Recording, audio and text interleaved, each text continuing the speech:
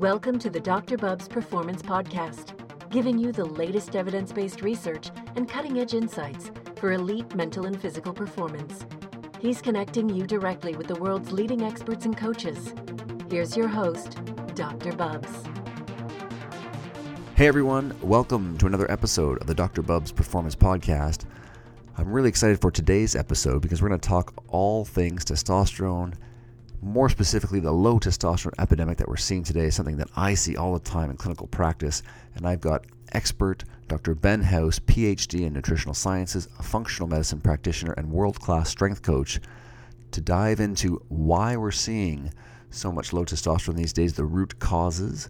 He's also going to touch on the benefits and limitations of using testosterone creams and gels, and dive into dietary approaches for overweight clients, for lean and fit clients to help to increase testosterone levels, as well as training and key lifestyle hacks to reboot low T levels. There's a lot of great stuff in today's episode. Check out my notes at drbubs.com/podcast for a lot of specifics around the training piece. And again, listen closely. Dr. Ben's got some great clinical pearls in today's episode, so hope you enjoy. My guest today is Dr. Ben House, a PhD in nutritional sciences from the University of Texas at Austin, which is one of the top-ranked universities in the United States. Dr. House is also a nutritionist, functional diagnostic nutritionist, and certified functional medicine practitioner.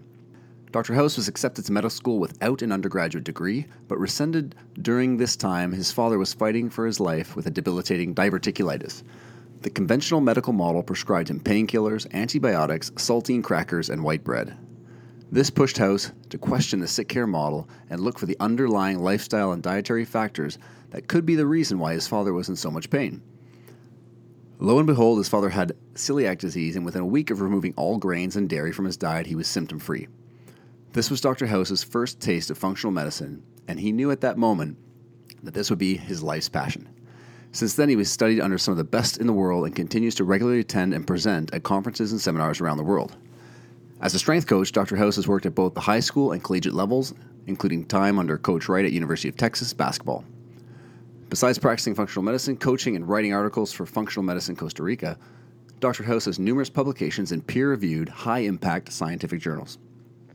Dr. House blends his knowledge of research and functional medicine with years of experience working directly with a variety of different clients. Ben, thanks so much for taking the time to join us today. Yeah, that was a mouthful. Awesome. How are things going? It's really solid. Really, it's been a good Friday. How about you? Fantastic. Yeah, you're a little bit warmer than we are up here in Toronto, but we got sunshine, so we're doing all right. Yeah, it's a little hot here. I'm in the valley, so I'd maybe trade places with you for like an hour. Yeah, exactly right. Well, listen, it's great to have you on today, and I wanted to dive into all things testosterone and sort of this low testosterone epidemic that I see all the time in my primary care clinical practice, and even in athletes and even in female clients as well. So before to get everyone on the same page here, could you give us a little bit of info on the background of, what does testosterone do for us besides, muscles and libido, which everyone thinks about, but can you give us a bit of the background and then we can dive into this topic? Man, yeah. So testosterone I think we got a bad rap because we attach testosterone to like kind of Sammy Sosa and Mark McGuire, and so we all have this negative connotation. But testosterone is what makes us men, right? It feeds our frontal lobes, and it drives a lot of the behaviors that we do have as men that are kind of honestly like looked down upon in our current society. And so that testosterone is obviously it's anabolic towards muscle tissue. It's going to drive IGF. There's a lot of things in males. We need it, right? If you don't have testosterone, you're going to have mood symptoms. You're going to be sore. You're not going to be able to put on muscle mass. And that's from a hypogonadal standpoint. But from just a testosterone perspective, we need it. We have to have it. Yeah, I mean, we definitely see even in clinical practice here, like cardiovascular health, mental health, bone health, all these kind of things that we don't, oftentimes are secondary on people's lists, but it's definitely still really impactful. Now, can you kind of describe to me, what do you see in your practice with your clients and your athletes? Like, why are we, even in general from the 30,000 foot view, why are we seeing so much low testosterone these days? Well, I think from the cross-sectional research, we see there's like, if you have low testosterone, you're gonna have a 40% more risk of all-cause mortality, your risk of obesity, depression, all this kind of bad stuff goes up. And I think we see that in the general population too. So it's kind of like, is testosterone just a canary for all these other bad habits and kind of bad things that are happening to males? And what I see mostly is just kind of all over the board, right? So I see guys who have testosterone, their testosterone maybe like their total T is like 400, but they feel fine and they're jacked out of their mind. And then I've seen guys who are at 800, their sex hormone binding globulins through the roof, and they have all the symptoms of kind of low testosterone. So you really have to do a deep dive into lab work, and then the lab work is just a mirror, right? And so, and you can argue whether serum levels are the best levels. It's just giving you a look at production. And I think we need to have that caveat so we don't run into the total testosterone being kind of the new bench press number. Absolutely. I mean, I think that's a great point. And, if we start from a frame of reference of just your average client comes in, a guy might be 20, 30 pounds overweight. He's got abdominal adiposity, so beer belly, belly fat, visceral fat. Can you walk us through from a cellular level? We know that insulin plays a role here, but so does the systemic inflammation. So can you walk us through that and how that's impacting testosterone function? So when we have a guy who has all the things that you're talking about, like there's so many loops going on there, right? So maybe he's not sleeping, and that's inducing kind of insulin dysregulation. And we know insulin's going to have a stimulatory effect on aromatase. We know he could just be an energy overload state, and so his mitochondria are just saying no to energy, right? And so there's so many wheels that men are coming into clinics with, right? We have micronutrient deficiencies, which can be all related to low testosterone. So I think when we look at someone, we really have to kind of identify what loops are in play. Is there a stress loop? Is there a sleep loop? Is there a food loop? Is there some kind of thyroid loop? Because we know you need thyroid for the testosterone, for the testicles, for the Leydig cells to even uptake cholesterol to make testosterone.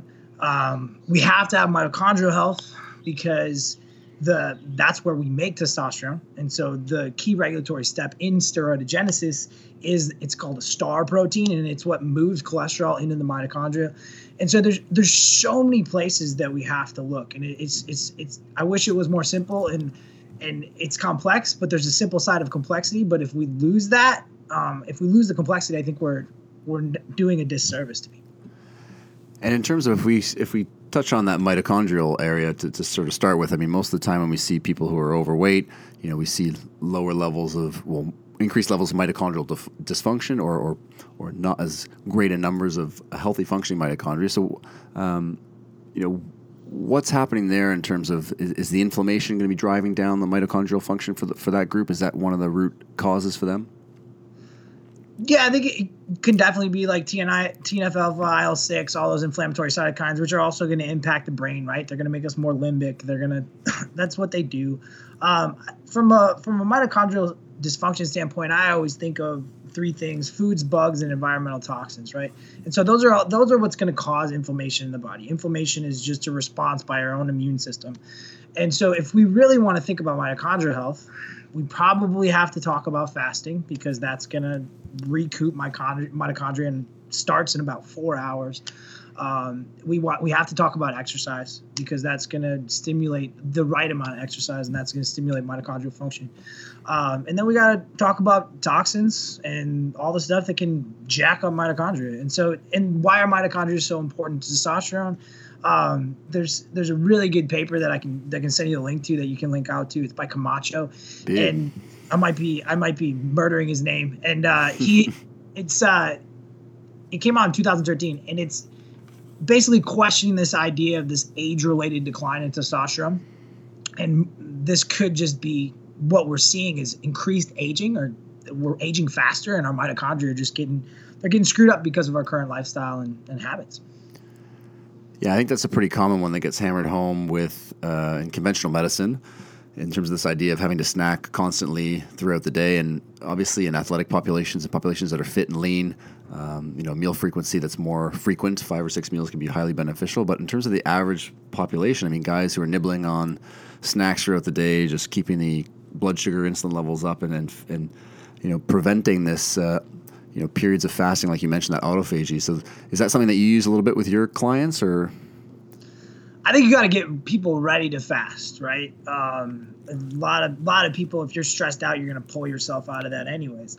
You're going to go to glucose metabolism. So for me, it's once we can do the fun stuff where we can do, maybe fasting isn't fun for you, but it's a pretty big parasympathetic drop, and it's nice to give your GI system a break. It's all going to be contextual, right? I'm not going to do it with a 20-year-old athlete. But a guy who needs to lose 20, 30 pounds, yeah, after a month of mastering the fundamentals, I'll play with it. If he doesn't like breakfast, okay, I'm not going to be attached to that. I think it's all about adherence. Definitely, yeah. I mean, does that kind of answer it? For sure. And I mean, you just gradually, always like in exercise and as you would see in nutrition, just kind of pushing people just beyond their capacity. And, for those multiple snackers through the day, I mean, even just going from 6 meals to 3 meals and fasting between breakfast and lunch is technically intermittent fasting for that baby steps, and then you can sort of build from there, as you mentioned, with intermittent fasting or full day fasting. So yeah, that's great stuff. Now, if we look at some more of those loops that you mentioned in terms of, sleep, is it, total sleep, quality sleep? Can you touch on how that might impact testosterone levels and what we're seeing in the environment today? I think it's definitely so sleep. If you have 5 hours of sleep for 5 days, you can knock your testosterone down by 30%, maybe even higher. So the fastest way for people to get put on TRT is overtrain and don't sleep. You can get it if you want it. Which pretty much describes everyone working in downtown Toronto right now. So this is good stuff here. Yeah, and they're probably vitamin D deficient too, so we know that's going to drop it off too. So there's a lot of things, tons of loops, right? From a sleep standpoint, there's so many because you're gonna drive up inflammation, right? You're gonna be less sensitive to insulin, and those are all gonna create a lot of other habits that are gonna be detrimental to your testosterone, right? They're gonna put on body fat, and that's gonna have aromatase in it, and that's gonna convert testosterone to estrogen. So it's about isolating someone's limiting factor. And honestly, if someone's airways are screwed up, I've seen this in a couple of pretty high level athletes, like a Major League Baseball player. They have to get that fixed. Otherwise, they're not going to get quality sleep, and their testosterone and their glucose metabolism and insulin resistance is going to be jacked up, right? You bang on. I mean, we had that with one of our kind of the basketball guys, and you're dead right. It's like if you're not getting that sleep, then the trickle down effects are so significant. And with this testosterone question, I mean, it's a bit like you said, there are so many loops, and it's almost like all these anchors that people have pulling their testosterone levels down versus what they tend to think of, which we'll get into a bit later, is this idea of wanting to just boost it up by taking external exogenous sources. So any tips that you use on the sleep front? Do you find, are you shooting for a certain amount of time for your clients? Are you trying to help them build some sleep habits? Does napping come into play? Can you touch on some of those? Yeah, so I love Dr. Kirk Parsley. Obviously, listen to him a lot, and so he's the man in terms of sleep. And absolutely. And so for me, it's kind of twofold. It's circadian rhythms, right? People got to see the sun. They got to see the sun ideally between the hours of 6 a.m. and 8 a.m. The sun's probably got to hit their skin. So sleep is, to me, you have to earn your ability to sleep. Some people just have the ability to crash out, but you want to move, right? If you haven't moved all day and you've eaten a ton of food, why would your body want to sleep? And so those are the big things. And then also blood glucose regulation is probably the first place we have to start with everyone, right? If your blood glucose is off, you're probably going to have trouble sleeping. Yeah, I mean, it's so true. I remember traveling after university and being in Latin America, Costa Rica, spent a few months there, and it was like the sun came up and went down at the same time virtually all year round. You know what I mean? And so all of a sudden you just start feeling fantastic. You're obviously getting up with the sun going down, not staying up too late after sunset. So it's amazing how that circadian rhythm piece plays a massive, massive role. And, up here in Toronto, like you said, people go from in the wintertime. I mean, it's dark out until 7:30, 8 o'clock. People go from their warm house to their warm car to their warm office, and they never get exposed to any kind of outdoor light, which is a major driver there. Now, on the stress fronts, that's obviously another. Can you walk us through how cortisol, stress hormones, can impact testosterone levels and some of the major stressors that you find in people's lives? Yeah, and just to kind of piggyback off that last comment, even in Toronto in the winter, even if there's no sun, outside light is 10 times stronger than anything you're going to get inside, right? So don't think just because it's not sunny that you're not going to be able, that it's not going to be helpful. So I think that's a common like disbelief or myth that people have. That's a great point because we actually have all these tunnels in Toronto. I'm not sure if you're familiar about these tunnels underground that literally go for miles and miles. So in the wintertime, you could just wear your jeans and a T-shirt and walk around the whole city underground and never see the sun. So that's a really good point for local listeners. Yeah, for sure. I'm from a little bit north of Chicago, so I don't know that I could do another winter. One of the reasons we moved here to Costa Rica is because my wife is actually like, she's a night owl, and so I go to bed here. Because the sun's so strong. I have trouble staying up past 8:30, and then I can't sleep past about 5:30. Yeah, that's funny, man. I had the same experience when I was there. It's just like your body just gets dialed into this rhythm, right? Yeah, you don't even have a choice. And like, so she would stay up to like 1 a.m., 2 a.m. reading, and like, there's no way that I'm gonna like. We've been together for a really long time, and I'm like. And so we moved here, and she's in bed, like she's sleeping by 10 p.m., which is amazing to me. That is great. Environment rules all. Absolutely, man. So yeah, getting back to on the cortisol side of things, can you just walk the listeners through? We got a lot of docs and trainers and nutritionists kind of listening in, so just kind of walk us through how that stress impacts testosterone levels and some of the low-hanging fruit of major stressors in clients. So cortisol, we love to hammer cortisol as kind of the bad guy. It's actually needed for you have to have it for kind of a training response. So it's a Goldilocks thing, and cortisol is going to inhibit testicular function at the level of the brain and at the level of the testicles. So that makes sense. If you're stressed, you're probably not going to want to secrete cortisol or make testosterone, right?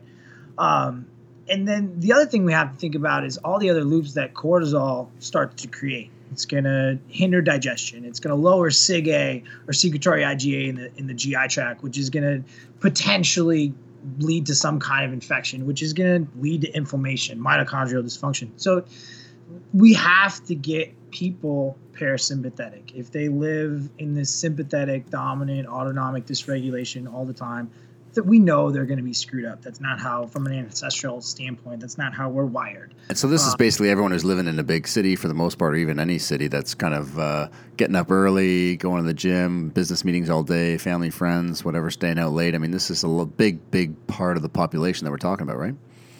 Yeah, I mean, it's huge. If you feel like your life is go, go, go, you can just I guarantee you're sympathetically dysregulated. And the big thing for people listening in is that most clients, if you ask that same person, at least here in clinic in Toronto, if I ask those guys if they're stressed, the answer is always no, I'm fine. But like you said, when we look at all these parameters or if we run some labs, we just get all these huge warning signs on the dashboard of the car showing us that these stressors are definitely real. So it's a tough thing sometimes to put your finger on if you're that type A personality. Yeah, we had a guy. We had some pretty high-end clients in Texas, and one of them was the guy who built. He was in charge of all the cement for Jerry Jones's stadium down in Texas. Wow. And he's a great guy. And so we had the Omega Wave at the time, and this guy's amazing, like super successful, really fun to be around. We put him on the Omega Wave, and it was like, seek medical help. Jeez, that's there you go, man. Sometimes you need that testing to really. For people to realize it's time to make a change. And that guy was like, you ask him if he's stressed. He's like, no, I have zero stress in my life. Like, what's your stress on a scale of 1 to 10? Oh, like a 3. Definitely.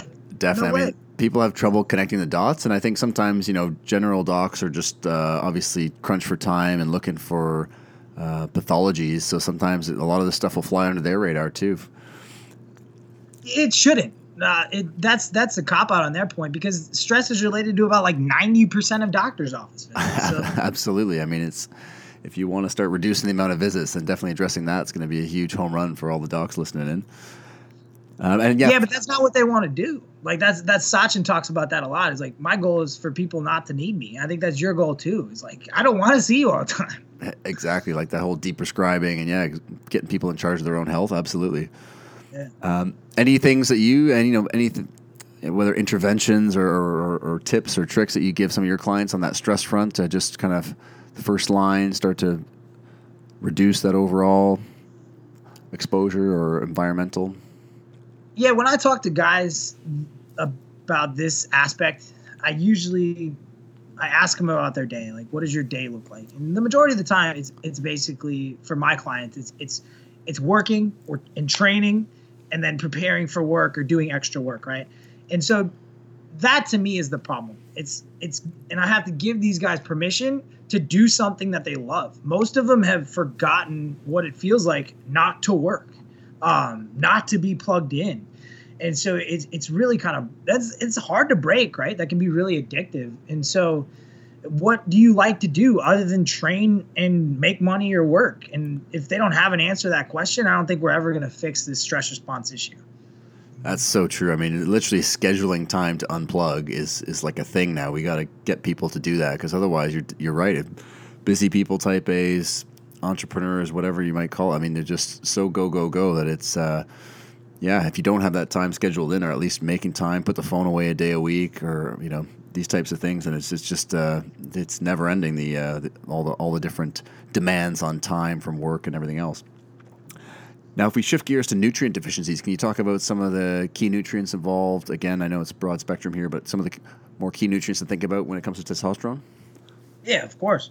So one of the key things I think we need to think about with nutrients is, like, it's only going to help someone who's deficient. It's not going to, if you have really good zinc status, which we can't even measure, there's no good measurements for it, you going super physiological in zinc is not going to raise your testosterone. So it's only going to help people who are low. But if your vitamin D is at 30 nanomoles per liter, you get up to 50, you'll probably get a little pop.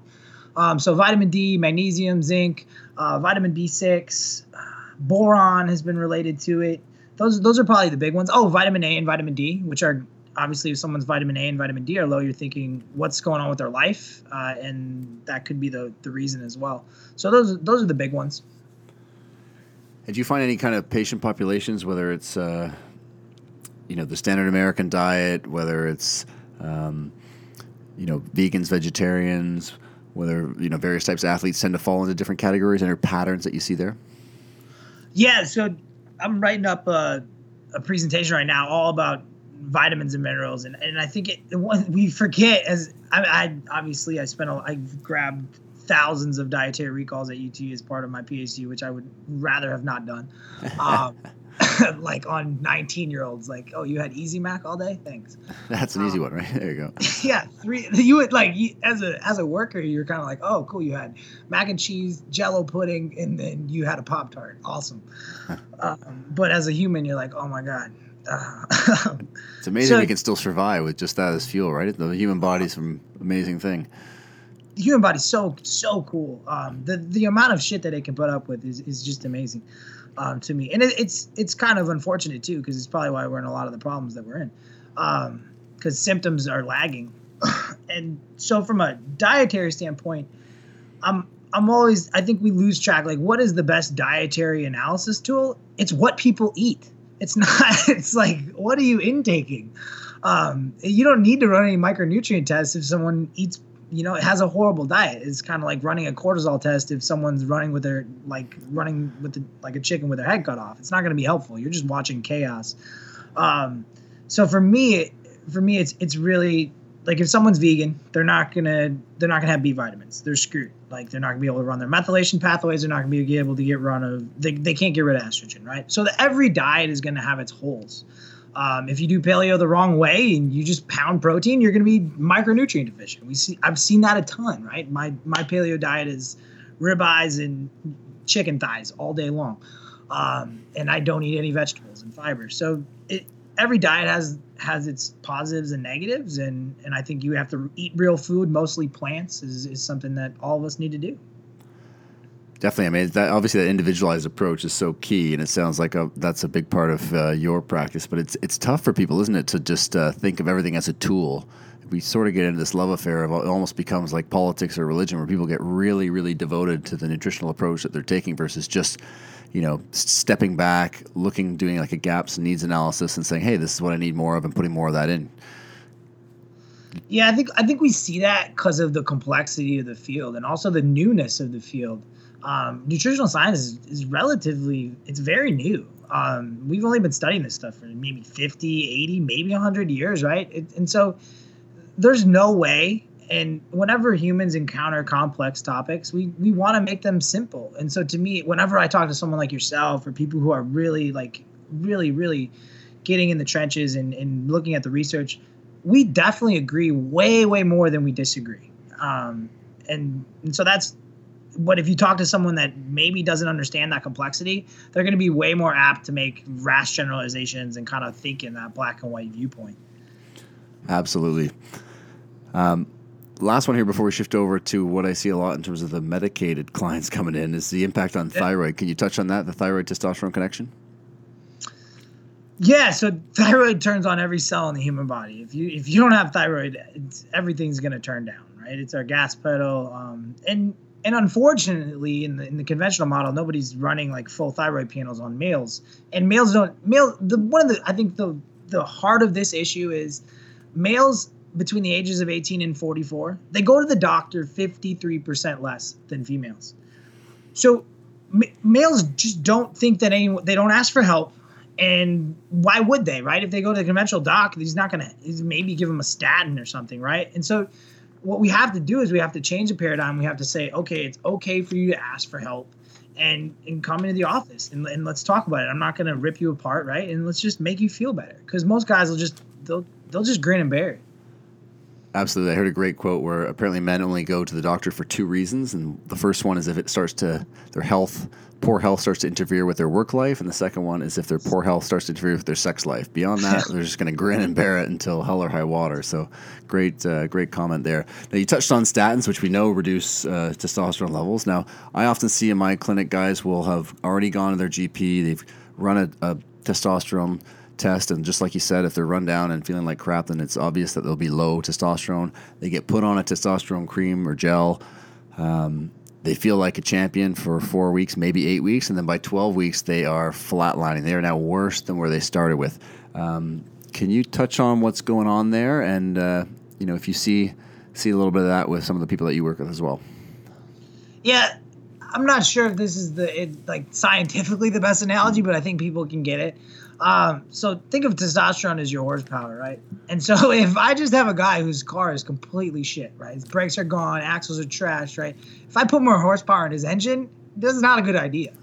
And so I would never Jay Campbell has a really good book. It's pretty alpha, but I think creams and gels are just a horrible decision. Like, why would you put testosterone through subcutaneous adipose tissue? That's just like a recipe for disaster for me. If you're going to use TRT, use the real thing. Don't mess around. And can you walk people through, what happens? I mean, I see this all the time in terms of estrogen levels ramping up, but what happens for guys who already have these pathways that are upregulated with aromatization, what happens when they start pouring more testosterone into the system? You get rid of testosterone through estrogen. So if you don't have methyl groups and your GI function's done, you're done. You're going to get super estrogen dominant and it's not going to be helpful. Your testosterone's it may not even go up. You might just push estrogen up. And so if you don't, that's the key. The Journal of Clinical Endocrinology, you have to address lifestyle issues before you start any of this stuff. That's fantastic, Ben. I tell this all the time to my clients, but it's great to have the expert voice here as well to double up on that. For sure. Terrific. Now, if we start getting into some solutions here, what type of lab testing do you run, if you run any, or what clientele would you start to get to look under the hood and see what's going on, and then we'll get into some diet, exercise, lifestyle solutions. Yeah, so I think if I have if I have a son, right, I will start getting testosterone measurements on him annually as soon as I can, right? So obviously, and not to go down a super loop, but he's not going to touch any pesticides when he's a kid. So what we want to do is we want to start testing early so we can get some baseline level of where people are at. And if you don't have that, just go get a test. A testosterone draw, I think itself in the United States is $13 plus a $15 draw fee. It's not expensive. You also want to get sex hormone binding globulin. You can get up there kind of quick, but you can get a really good panel for $150 to $175. And just get a kind of lay of the land and start to, you have to get data. And that's really, really important so that you can track it as you go. Right. And data is not the end all be all. You are not your lab work, but we do need objective measures. Does that kind of answer your question? For sure, yeah. I think it's great. Like you mentioned, it's a snapshot in time, but it starts to set up this baseline for people, and having measures of, total panels, like you mentioned, of like free testosterone or total testosterone, bioavailable testosterone, and some of the other hormones that we can spill over into, like the sex hormone binding globulin, the SHBG, estradiols, DHEAs, DHTs. It's nice to be able to get a full picture of what's going on, because when you can start to appreciate for where some of those leaks are. Yeah, if I order a comprehensive, I'll usually go urine in blood, because blood gets pretty expensive when you start ordering all those metabolites. Because at least in the United States, it gets real expensive real fast. You start throwing, ultra-sensitive estradiol is about like $60 itself. But I'll definitely grab. And the other thing with athletes, so many of them are dehydrated. So you'll push that albumin level up, and if SHBG is high, your free testosterone could be tanked just from that. And so that's something that free testosterone level is probably debatable. I'd be more apt to use a calculator there just to save money. I don't know. I could be wrong. For sure. And do you find yourself using a mix of like blood, urine tests, salivary tests, or depending on the different clients that you work with? I don't use salivary at all. It's to me, it's there's too much day-to-day variation. That's just my personal opinion, especially from a cortisol rhythm standpoint. It is less invasive, but it's not standardized. And so for me, I go with blood work first. And then if they still have symptomatology or something like that, maybe I'll run like a precision analytics dried urine test. But it's honestly, it's somewhat rare that I would run that. Usually we can get it figured out with just blood labs, but I'll run it especially if someone's financially. I try to keep things as cost effective as possible, because that's one of my biggest things that I think the functional medicine world needs to work on is like, hey, maybe someone doesn't need $1,700 in testing before they walk in your office. Absolutely. I totally agree. And I think, like you mentioned, if a lab test isn't going to steer your course or your intervention in a different direction, then you're just getting a test done to reconfirm what you already know through the symptoms and everything else. So that's a great point. So now, it's kind of like IGF. Like I was talking to a guy the other day, and he wanted to measure his IGF levels, and I'm like, what are you going to do if it's low? Like, tell me. You're gonna sleep and maybe take some arginine. Cool. Well, arginine's debatable, but do that anyways. Exactly. Awesome. So let's get into some solutions then for people. So diet, exercise, lifestyle. What are some of the big rocks for you in terms of dietary interventions? If we just start with, an overweight client, abdominal adiposity, what are some areas that we can start to get some movement? Well, if someone's overweight, the first thing we have to do is they have to lose weight, because that adipose tissue is basically an estrogen factory. And so guys, we're meant to be lean. We should. I mean, what is lean? It's probably somewhere around, I don't know, it's debatable, but if you're from a colder climate, maybe you want to be around 12%. If you're from somewhere equatorial, maybe less. But I think that's stage one is we gotta induce weight loss. So we're gonna need some kind of overall negative caloric balance, and we want to stay. My big threshold is like 15%. I don't want to lose a weight super fast in men, because if we drop calories by more than 15%, we're gonna lose thyroid function. We're gonna lose testosterone. It might be counterproductive itself. So that's kind of my first thing. If it's kind of your prototypical, maybe someone who's 30 pounds overweight and they're just stressed out of their mind. Awesome. And what about if we shift gears now? We see, obviously athletes training really hard, lean, fit, but when we're, we see low T levels. So what are some of your strategies there? If you can't change necessarily, training volume, it's in season, that kind of thing. Yeah, sleep is going to be our biggest thing there. Like that's out of Stanford. So the number one thing we can do in that situation is just have someone sleep more. Like how much sleep can you get? And that would be the first thing, because it's probably the easiest. Like unhook them from their cell phone if it's a professional athlete and be like, hey dude, you got to rest. Stop texting chicks at 2 a.m. There you go. And so that's square one. And then it's probably fueling them effectively would be square two for me is just making sure that they're getting the calories they need to fuel their activity, right? Because you've worked in the professional sports arena, like basketball they practice for like 4 hours a day. They still got to lift, and then they're shooting around for like hours. So and then they're already 6'8", 240, 260. So like the amount of calories that these guys need is insane. Absolutely. I mean, it's a huge one, is just getting enough fuel in the tank. Now, in terms of fats and stuff, do you prioritize any types of fats in terms of saturated, monounsaturated? Are there things that you like to throw in there to support?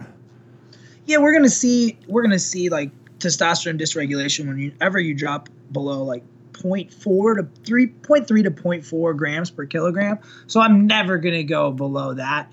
And most of these guys they need so much food, and like if you're eating 4,000 calories, like you're gonna eat a lot of fat because you can only get so much protein. You can only take so many carbs. So, and yeah, it's kind of, I think we're gonna get really far along the genetics where we can kind of tell people like, hey, you want to stay more towards polyunsaturated, or hey, saturated are probably not a problem for you. I think in the next 5 to 10 years we're gonna get there. We're not there yet, but I think we will get there. Awesome. Now, if we shift gears towards the training side of things, again, we'll use the same kind of overweight clients and the athletes. So on the exercise side of things, for that overweight guy trying to trim that belly fat, get the T levels up, compound movements, what are your tips there? Yeah, so for weight loss, I think we can get really, really lost in like the exercise stimulus. But as far as weight loss, it's very minimal. Like we have to get baseline movement. You have to have NEAT. Because if you don't get more than 7,000 steps a day, your entire appetite's dysregulated. And so if you have a sedentary job, that's what we have to start with first. Because stacking a bunch of high intensity intervals on, it might be better than never doing anything, but it's not better if you don't have that baseline movement. Does that make sense? Absolutely. I mean, I just had Keith Norris on there, founder of the PaleoFX, and he's, his big three is obviously lift heavy stuff, continual movement, and then sprinkling in some more high intensity stuff once they have that foundation. So I mean, it's bang on. For athletes, any tips there? I mean, I know volume is always such a big thing. You talked about the Omega Wave already, or areas to assess that, but any training tips if you are seeing kind of that poor recovery, low T picture coming up? Yeah, as you know, like in the strength coach world, like the amount of control you have on your overall athlete's volume is somewhat minimal, especially if they're in the collegiate or professional setting. Like the coach is going to drive the ship. And so I think you have to do everything in your power to do what you can to master the fundamentals outside so that it's not an overtraining. There might be in like an overtraining situation, but you don't want them to be in an under recovery situation. And so that turns into all of a sudden you're managing everything: nutrition, sleep, stress reduction. Like I'd probably use heart math in that situation because that's going to be maybe your biggest bang for the buck. Maybe even something like the Blackhawks have New Calm, which I might buy here in a little bit. It's a huge parasympathetic drop, like binaural beats. You're sucking on some kind of supplement. I don't know. I got to talk to the guy, but awesome. Yeah, it's really cool. And they've had really great results with it. And so like maybe float tanks, like I'd go into that if money's kind of it's not an issue. That's what I would do. I'd maybe get a little biohacky with it. Absolutely. I mean, I think just in today's environment, and like you said, these guys are just whether they're training hard all the time and then their downtime, we just have the stimulus from phones and blue light and everything else. So it's almost like the nervous system doesn't have a chance to just shut off and get out to the wilderness in Costa Rica in the pitch black and just decompress would be an on top order, I think. Yeah, one of my buddies, his name's Coach Estes, and he was one of the directors of sports performance for the University of Maryland, and they had the Omega Wave, and they were doing some really cool stuff with Zephyr and everything, and what he found is that it's not all about like what you think is going to cause a parasympathetic drop. Like you could tell somebody to meditate and it could be like the scariest moment of their life. So you have to figure out individually what is going to help this person relax. And for some dudes, it could be just like, hey, I want you to stare at the bookshelf for 5 minutes.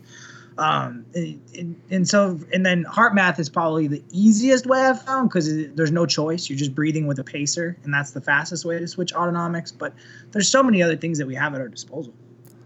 Yeah, that's a great point. I mean, the breath is a really quick tool to get in to that state. And then absolutely, I mean, the things that new practices, new stimuluses are often stressful for people. So it's ironic that, you prescribe somebody meditation and all of a sudden they're more stressed than they've ever been. So that kind of dovetails into this lifestyle question. Are there, we sort of touched on sleep and stress, but in that sort of lifestyle environment realm, are there things that you interventions, tips that you implement with your clients? Yeah, I think being mindful is the end all be all, right? If someone's mindful of their life, if they're mindful of their relationships, if they're mindful of their environment, if they're mindful of what they eat, all of a sudden they stop beating themselves up and they start making decisions. So better decisions. So for me, we have to start some kind of mindfulness-based practice. And the research is pretty clear. You want to start that guided. So it could be Headspace, Buddhify, whatever app you want to use. Just find somebody you vibe with. And then do that. Be consistent. Humans are amazing. Like they don't really respond well to carrots, but they don't like losing things. So what I'll try to do is I'll have somebody start a streak. Like, hey, get 30 days under your belt. We got to get 30 days. And then I'll be like, dude, get 100.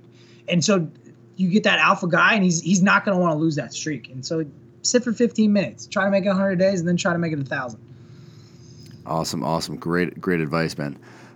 Now, if we talk about supplements here, if we shift gears again to, there's such a huge industry built around, obviously, low T and supplements. Can you walk us through the literature and what might be interesting and perhaps some of the ones that are just absolute no-goes that are perhaps popular at the moment? Yeah, I think we got to be really, really careful, especially if you're messing with professional athletes or people who are drug tested, because that's the most common way, maybe not necessarily people going for T boosters, but that's the most common way athletes get popped is unknowingly. Like there's DHEA in their protein powder and they had no idea. It's the supplement industry is just, it's completely unregulated. And so to me, if something worked, it would be illegal. That's pretty... Absolutely. The Olympic Committee is pretty good about finding out what works, and so yeah, like you can't take andro, you can't take DHEA, and those are sprinkled in a lot of supplement products if they don't have third party testing. You can, maybe Tribulus if someone, but that's an LH mechanism. So if their LH is down, maybe that would work. That's that luteinizing hormone that gets driven down by stress and things like that, correct? Yeah, it comes off the pituitary. So the hypothalamus produces GnRH and primarily at nighttime, and then GnRH stokes LH, and then all those hormones are pulsatile, which is another problem with TRT, right? So we have this. Testosterone is a circadian rhythm hormone. It's a seasonal hormone, right? Our testosterone goes up in the late summer when we would have had a lot of carbohydrate availability, and we're probably more apt to make babies, and so. But when we put on somebody on TRT, which is needed, right? If someone's been knocked in the testicles or had a TBI or they just have a varicose or something like that, they might need TRT, and it might be very, very helpful. And the research is actually pretty solid. But for everybody else, we don't want to just have this giant tuba player of a testosterone going all the time, right? And that's not very natural. Absolutely. Any other supplements for the average guy, again, whether it's amino acids or other herbals that might be worth checking out? I find like most guys who want to take those supplements, I'm like, hey, what do you eat, man? And they're like, this diets are horrible. Like I have McDonald's and stuff. I'm like, so I think we got to go food first. None of the nonsense is gonna work. And we know even like vitamins and minerals, like they aren't even gonna work if you stack them on a shitty diet. And that's because there's so much we don't know, right? There's 8,000 phytochemicals that we don't even have a name for. So we got to eat good food. 100%, man. Couldn't agree more. And I think it's great to reinforce that message because it's become so popular now in this sort of quote unquote low T epidemic of just reaching for medications, pills, powders, supplements, when at the end of the day, just like you mentioned, diet, exercise, these lifestyle factors. You just heard Dr. Ben mention sleep as one of the ultimate. You've got to just prioritize, make time for those things because they're going to be the biggest hammers to really get those T levels back. Now, Ben, the question everyone wants to know is, tell us about your morning routine, bud. We talk a lot about coffee on the show. We want to know, are you a coffee drinker? Well, if so, how do you start your morning? Yeah, so I wake up without an alarm clock. I made the decision like 3 years ago. I think I was like, I'm not taking, because I was a personal trainer since I was 19. And I was like, I'm not taking any more clients in the morning. And so that was probably the biggest driver for me. I was completely like, if anybody screwed up, like I'm the poster child for it. Like I was 24 and I would drive to UT and like sleep in a Prius for like 4 hours, dude. I was as screwed up as it gets. Nice. And so for me, I wake up without an alarm clock. I immediately go sit for 15 minutes because if I don't do it then it may not happen. And then I usually, depending on if it's a training day or not, the morning's my most productive hours. The wifey's still asleep, the dogs are still asleep, and so I'll bang out a good 2 hours on writing and PubMed, and then I'll have breakfast, and I'll start the day with. My goal is obviously hypertrophy, and I won't really switch that up that often, but it's strength and power and hypertrophy. And so I'll eat 5 boluses of food the majority of the time with about 40 grams of protein. And so I'll start the morning with collagen, protein. I use Pure Paleo, and I'll do that in 2/3 decaf and 1/3 caffeinated coffee. Nice. How much caffeine do you think you're getting? How big's that mug?